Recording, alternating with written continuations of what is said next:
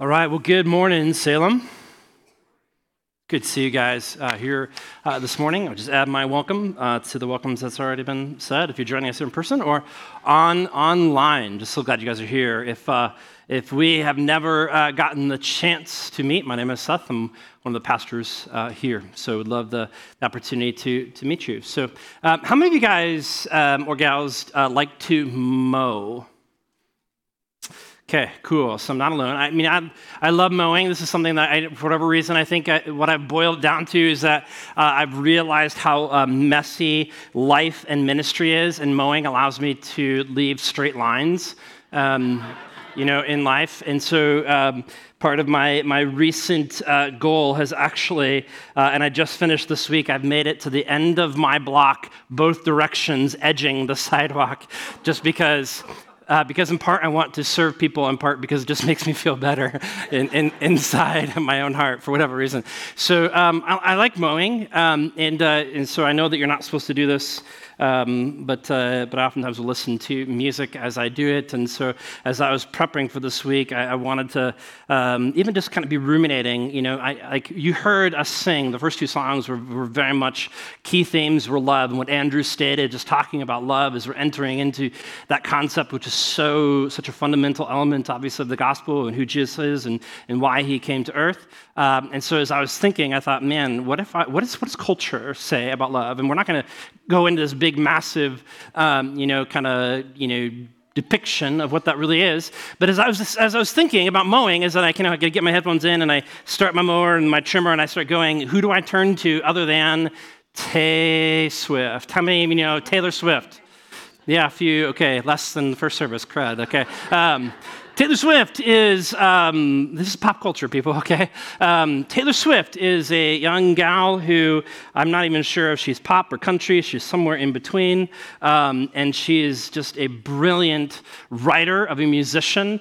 And so here I pop in my headphones and I start to listen, and her Apple playlist is like a gajillion songs. And like 99% of those are about love. Interestingly, and so here I'm just listening and processing to what Taylor Swift has to say about love, and the reality is that all of her songs are pretty. It's like if you knew as a 41-year-old guy who's like trimming and edging his sidewalk was listening to Taylor Swift, what would you say? But as I'm doing this, as I'm processing, everything that she's saying, which, by the way, she has some really good songs and she has some not good songs, so I'm not condoning that. But here the reality is, I'm processing her. I'm going, how is it that a person can write 99% of their songs about the exact same topic and still sell massive albums? Like, how do you do this? Like, how is it you can constantly talk about love and sing about love and still just sell out all of your albums?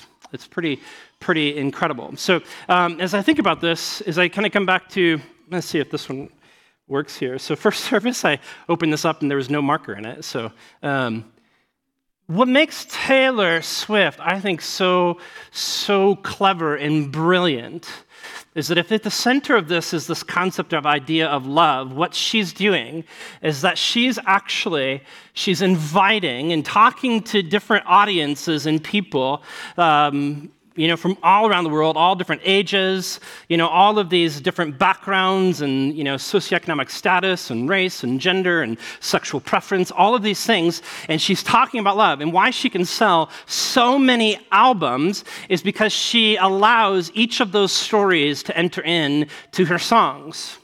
And it's brilliant because then she's capturing an entire world's worth of people, right, by talking about the same kind of love. Now, here's the deal.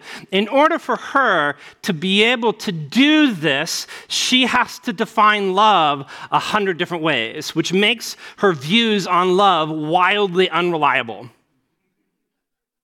Okay?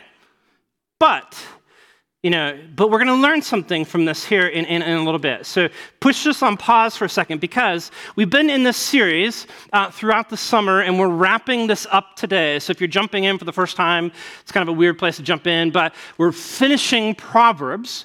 And it starts with, we'll just do this kind of recap. We'll start with chapters 1 through 9. It's this father kind of relaying information to his son. So there's this relational transfer of information, of knowledge, of wisdom, of understanding to the son. And really, it's kind of, these first 9 chapters is really rooted in kind of this idea of what is wisdom.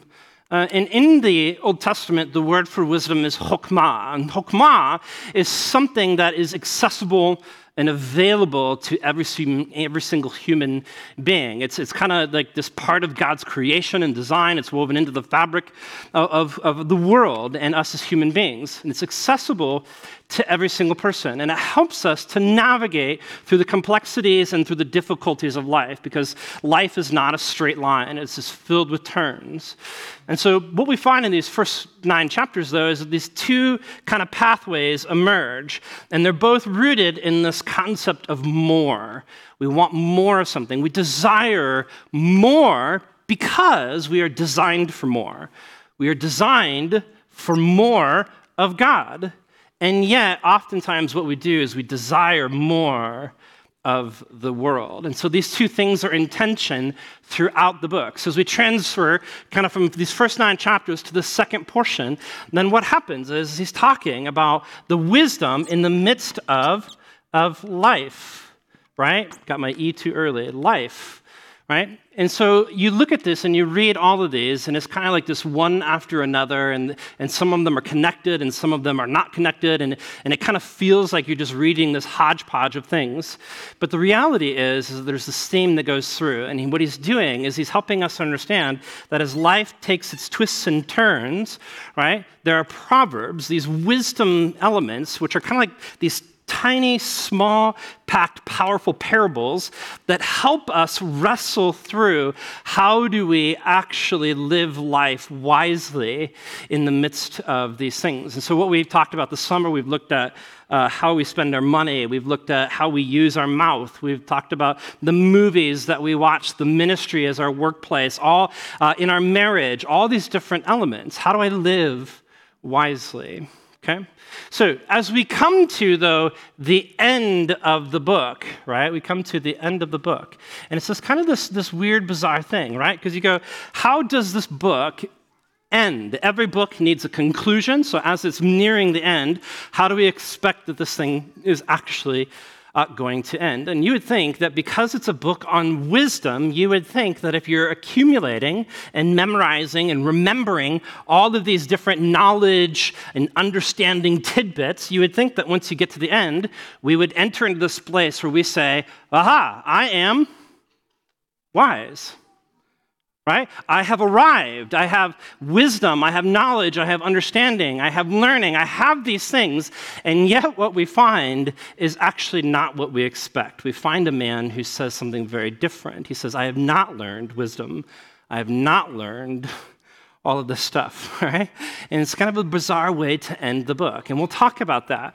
But if we come back over here and we kind of reconvert our Taylor Swift model into Proverbs, what makes this so powerful at the end of the book, and this is what's so brilliant, is that the author is going to take the things like money, he's going to take our mouth, like how we use our mouth. He's going to talk about our marriage, like that's a diamond ring, Like he's taking all of these different angles, all these different tough and tiresome and difficult and challenging life circumstances from the book, and he's going to point them to an even deeper and greater reality, right? He's pointing us towards, actually, this idea that there is possible that you can have a relationship with the Creator himself. that we are in this searching and this seeking and this quest as mankind for God ultimately himself. And that's what makes this chapter, in chapter 30, really ultimately so powerful. So as we jump from the beginning of the book to the end of the book, I invite you to jump to chapter 30 in your Bible, if you've got one, in Proverbs. And if you have one, while you're turning there, let me just say this. It's not something I would normally say. I think, as I was not really fully aware as I opened this passage and really started studying it, that there are some verses in here that are some of the most difficult and challenging verses to interpret and to understand. And so the reality is that as a human being, that I can always get this wrong. And so I'm going to do my best to tell you what I think it's saying, okay? And I'm going to do my absolute best then to keep it simple for us as we dive into and as we finish the book in Proverbs in chapter 30. So here's where we start in chapter 30, verse 1, okay?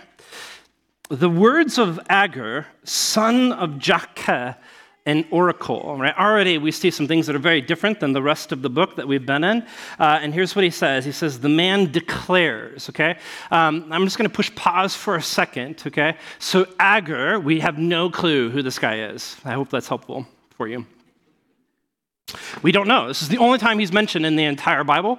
Translated, it just really means a sojourner. So maybe he's Jewish, maybe he's not. We're not really sure. It's possible that he's not raised in this culture, and so his discovery of Yahweh and God the Creator has been a process. We're not really sure. So who is this guy? Who is he talking to is a difficult kind of a scenario to really pinpoint. But here we know is that the book starts with Solomon and it ends with this guy named Agur. And I'll tell you why I think that that's true later, okay? So Agur is going to say something, and he starts with this idea of the man declares. Now, throughout the rest of the verses, you'll see the personal pronoun I, where he seems like he's talking about me, where he says, I, Agur. The reality is that this could very much well be an autobiographical confession where he says, hey, my name is Agur, nice to meet you, here's my struggles. Okay, that's very much possible. But I also think that there's something deeper and bigger at play here, because as he starts his sentence, he doesn't start with I, he starts with the man, which is a very general and kind of broad umbrella of a category. And so what I think that he's doing is that he's going to take a deep dive into humanity. He's setting up this character that represents, or as he calls him, the man, that represents humanity in its collection, right? In its totality, right? And so he's going to expose, as he talks, he's going to expose the predicament or the dilemma of mankind. And ultimately, at the end of the book, when we think that he should have arrived, what he's actually going to say is that man, all of men, are in this process of searching for something.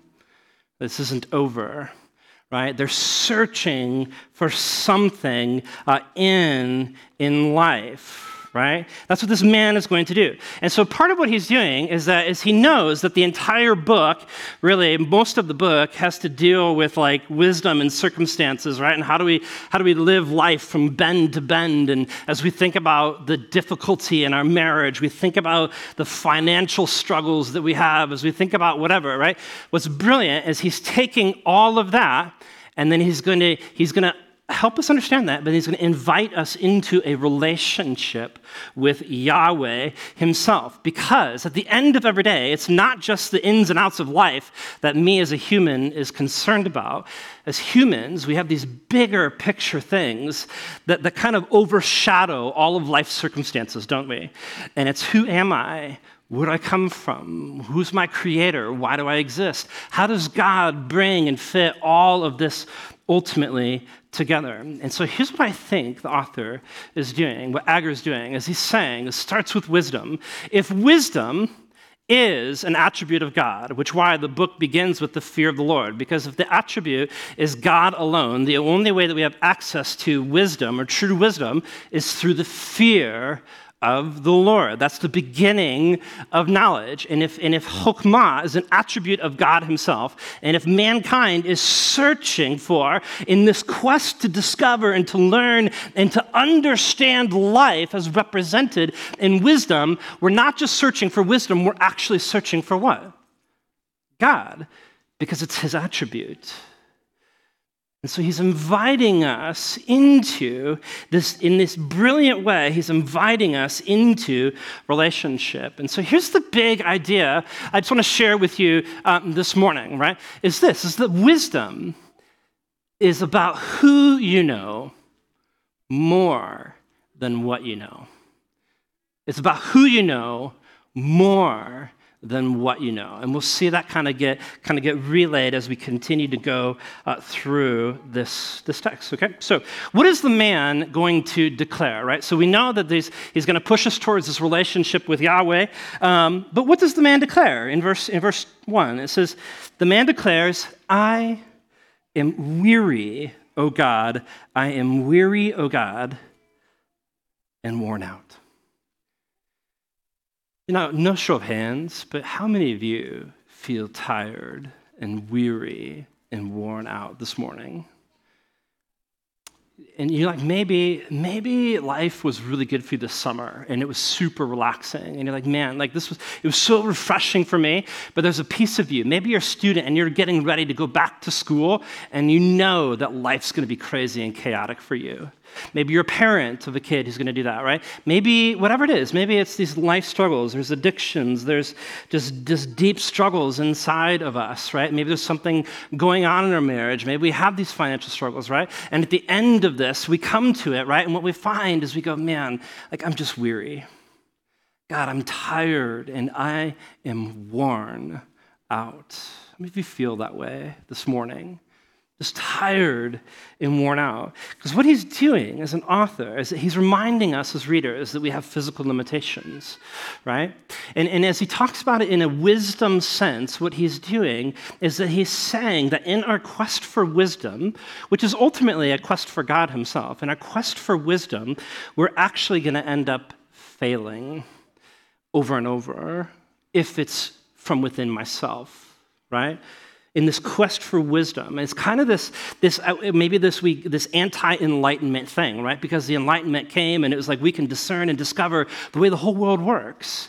And yet what the author is saying is that there are things within humanity that are not within ourselves to know.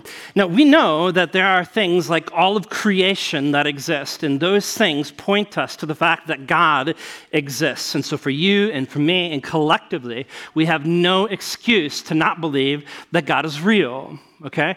But to truly know God, which is true wisdom, there is need for divine revelation, right? There's need for God to open up and to show himself and to reveal himself to people. And so as an author, he's saying to be wise in this world is to ultimately understand your depravity and your limitations. That's where wisdom is. It's not in necessarily your accumulation of wisdom, it's to know. It starts with how little we actually can really know, ultimately about who God is, apart from his divine revelation. And so few people find wisdom, true wisdom in this life because it's so counterintuitive. It's opposite to our very nature.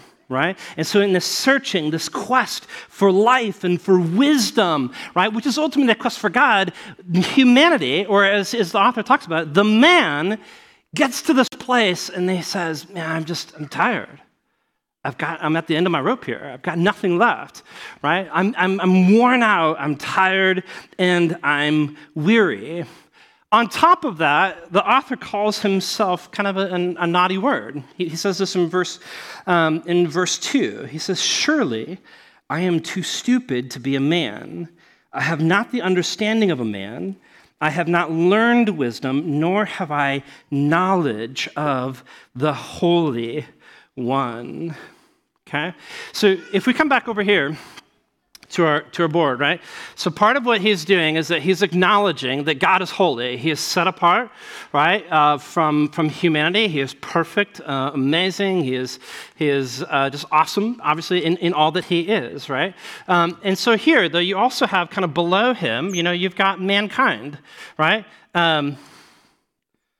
You've got man, and here's man, and man is created in a really neat way to reflect the image of God. So he's kind of the apex of the pinnacle of creation this way, right, in that he reflects the image of God. And yet, down here, what he's also, as an author, he's also acknowledging, that there are these, other things called animals. That's a dog, a deer, something. That's a really big cat, whatever you want it to be.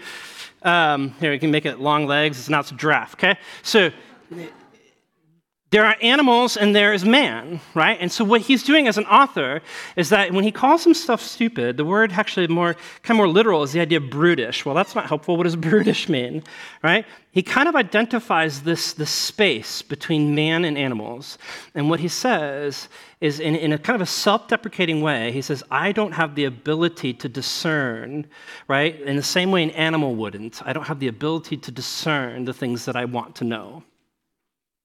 So here's him. He's down here at the bottom. And it's not false humility, which, by the way, as an author, he's not dumb. He's not stupid. He's actually incredibly brilliant. So what he's doing is he's using hyperbole to show and demonstrate that there's a God who is up here, and he longs and wants to be in this space.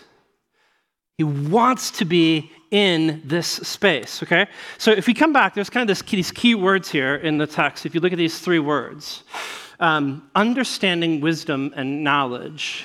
And if you were to go, okay, so like where else have I seen these before? If you were to go back to the very beginning of Proverbs, you would find that as Solomon enters in and he's setting up this kind of father-son scenario, he says these words. He says, this as a father are the three things that I am going to impart to you. I'm going to impart understanding, I'm going to impart wisdom, and I'm going to impart knowledge. This is what Solomon says that he's going to give. That's at the beginning of the book, right? That's at the beginning of the book.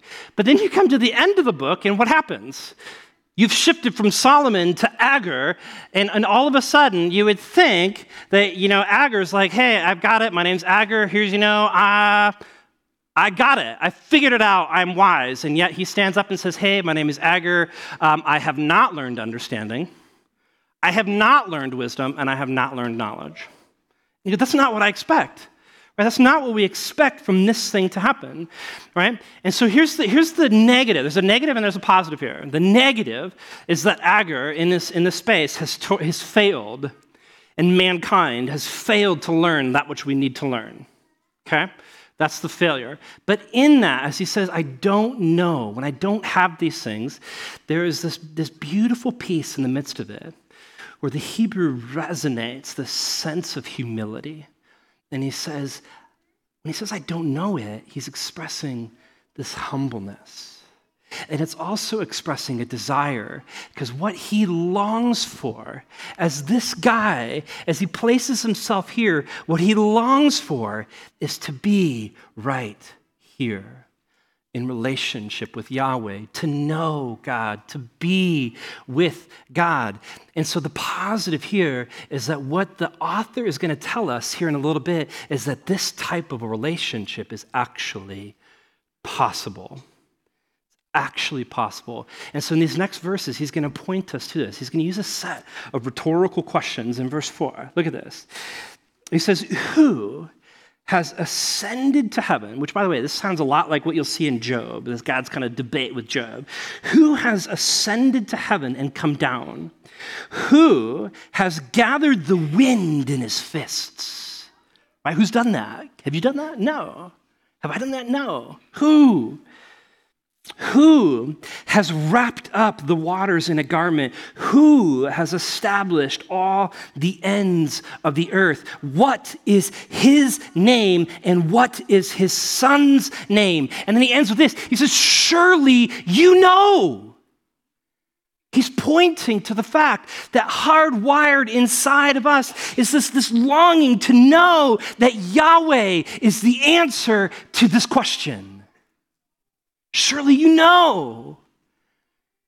Who is it? Only Yahweh, only the creator of the universe can do this. And the relationship we can have with this is through humility, is where it starts. I love that in this space, there's a vertical axis and there's a horizontal axis. So he talks about the heavens, he talks about the earth, and then he talks about from the ends of the earth. So you've got vertical and horizontal. Now, in the Old Testament times, that was still a pretty big space. Wasn't it? Right? Like they had this pretty firm grip that the cosmos was created by God and that cosmos was bigger than us. And yet, men still tried to build a tower with rocks to get to heaven.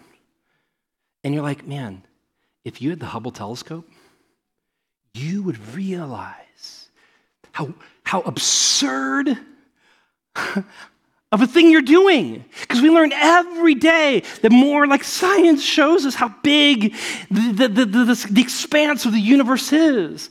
The millions or hundreds of millions of galaxies in the known universe, each with 1 billion trillion stars. And you go, man, like the space in which we live is so massive. And yet you tried to build a tower. It's not going to work. It's not going to work to get you to God, right? And this is this unbridgeable distance.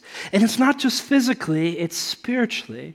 And so what the author is saying is that in our quest for wisdom and for knowledge, which is actually a quest for God himself, is this unfathomable, uncrossable bridge for you and me. We can't know what we need to know about him unless he shows up and does that for us. I want you to look at these. Notice how it says who and what. Who, and what is his name. This is so good. If you're writing things down, write this down, because this is true. By using the words who and what and not how. It doesn't say how you did it. It says who. And what is his name? Because it's relationship. It's not about the how. He says by using who and what and not how. Here's what happens is that he radically transforms our crisis of inability to know wisdom into a crisis to know God himself. That's so powerful. It's not a crisis of knowledge. It's not a crisis of wisdom. It's a crisis of relationship.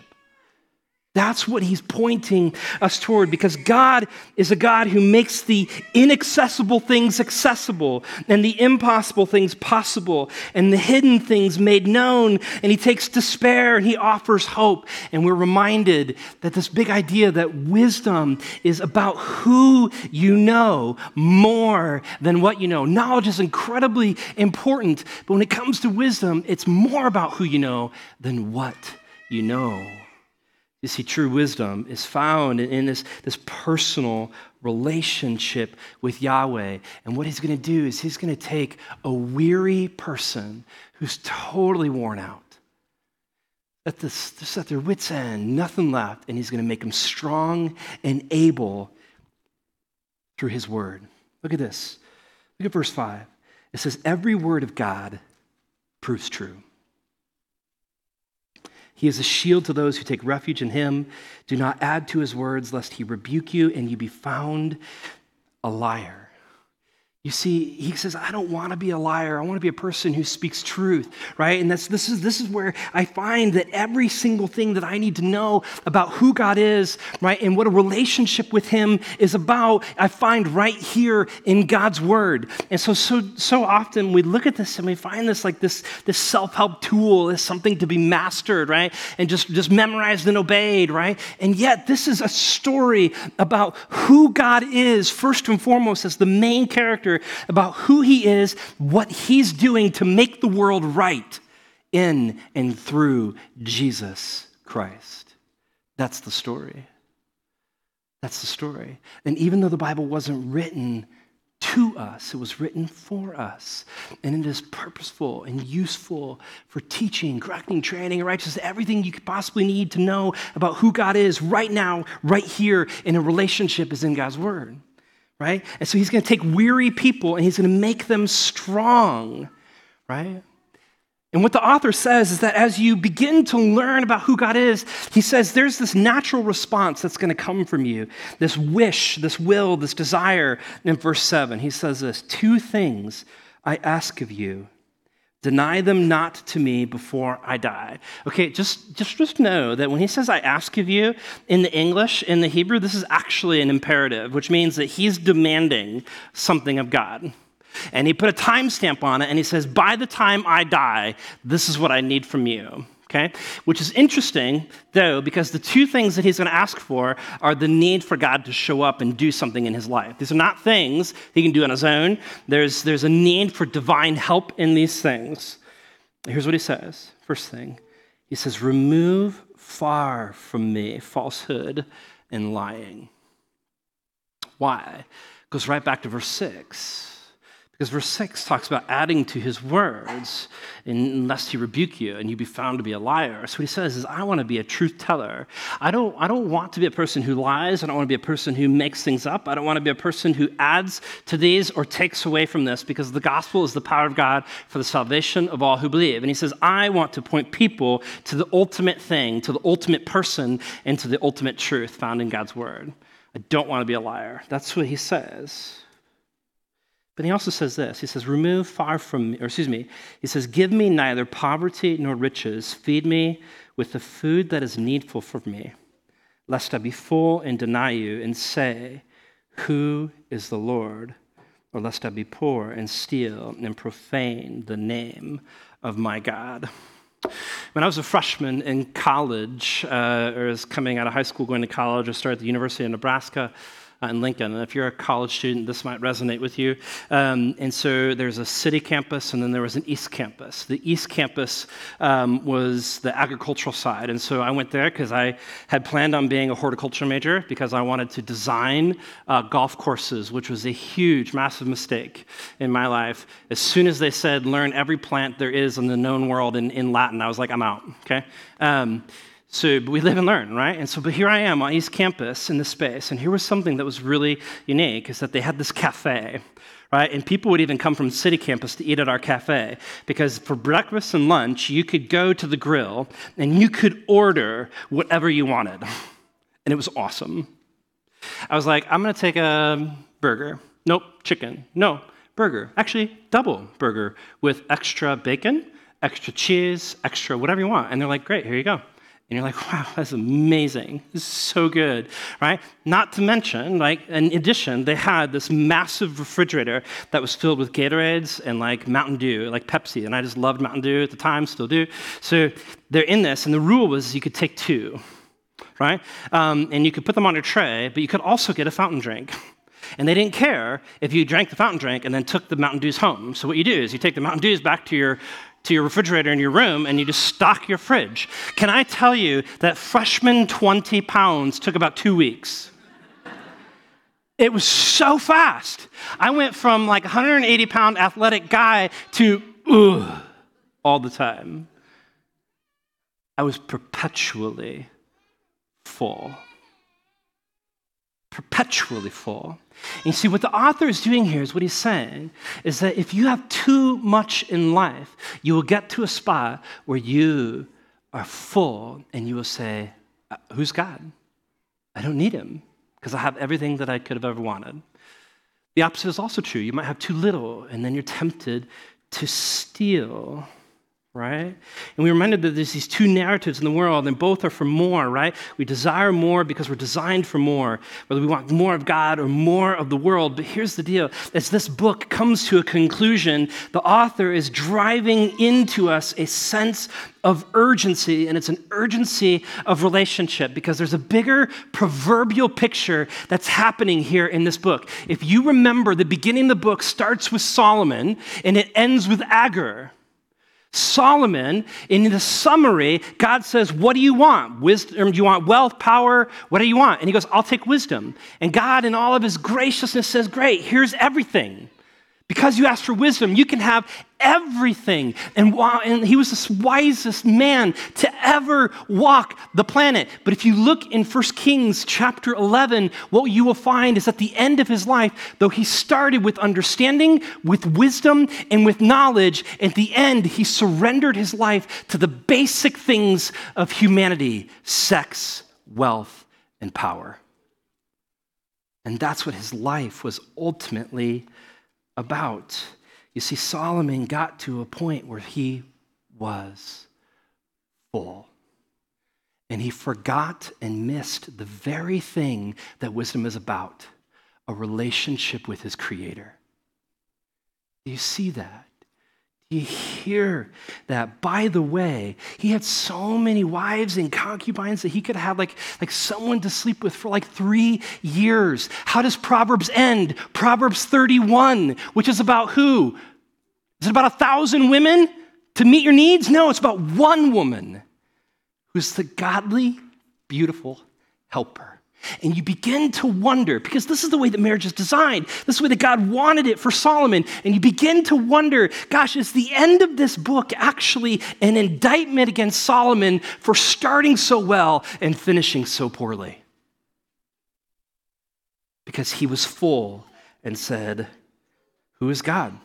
And we're reminded that wisdom and knowledge can be overrun by the depravity of the human heart. And here's my question for you this morning that I just want you to ponder.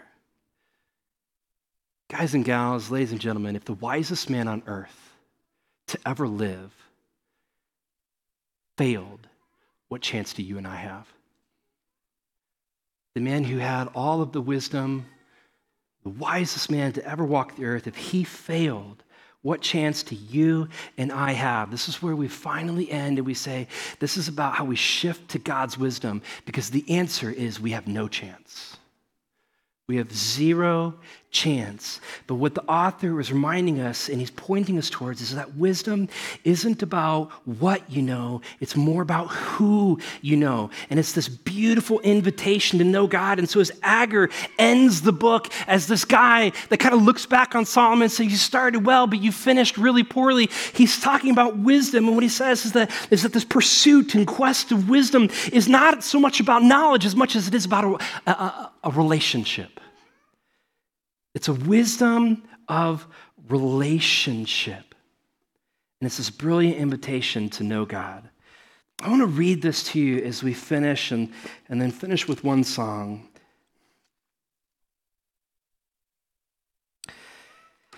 It's from 1 Corinthians. And here's why this is so important. Because we have zero chance. We have zero chance when it comes to pursuing things on our own. And we come back to this over and over and over again. And we draw this on the board because it's a reminder of the person and the life and the works of Jesus Christ, who says, on your own, you have zero chance. But with me, you have every chance. Because there is life, there's forgiveness of sins, there is satisfaction in this world. The things that you long for most is not the world, but it is me. He says, this is who I am, and I'm here, I'm right here. If you are weary, if you are worn, if you are tired, right, if you feel brutish in this place, just know that Jesus says, man, this is me, I'm right here. And as we think about wisdom, as we wrap this up, here are these words. It says, where is the one who is wise?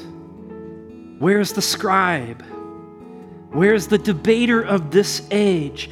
Has not God made foolish the wisdom of the world?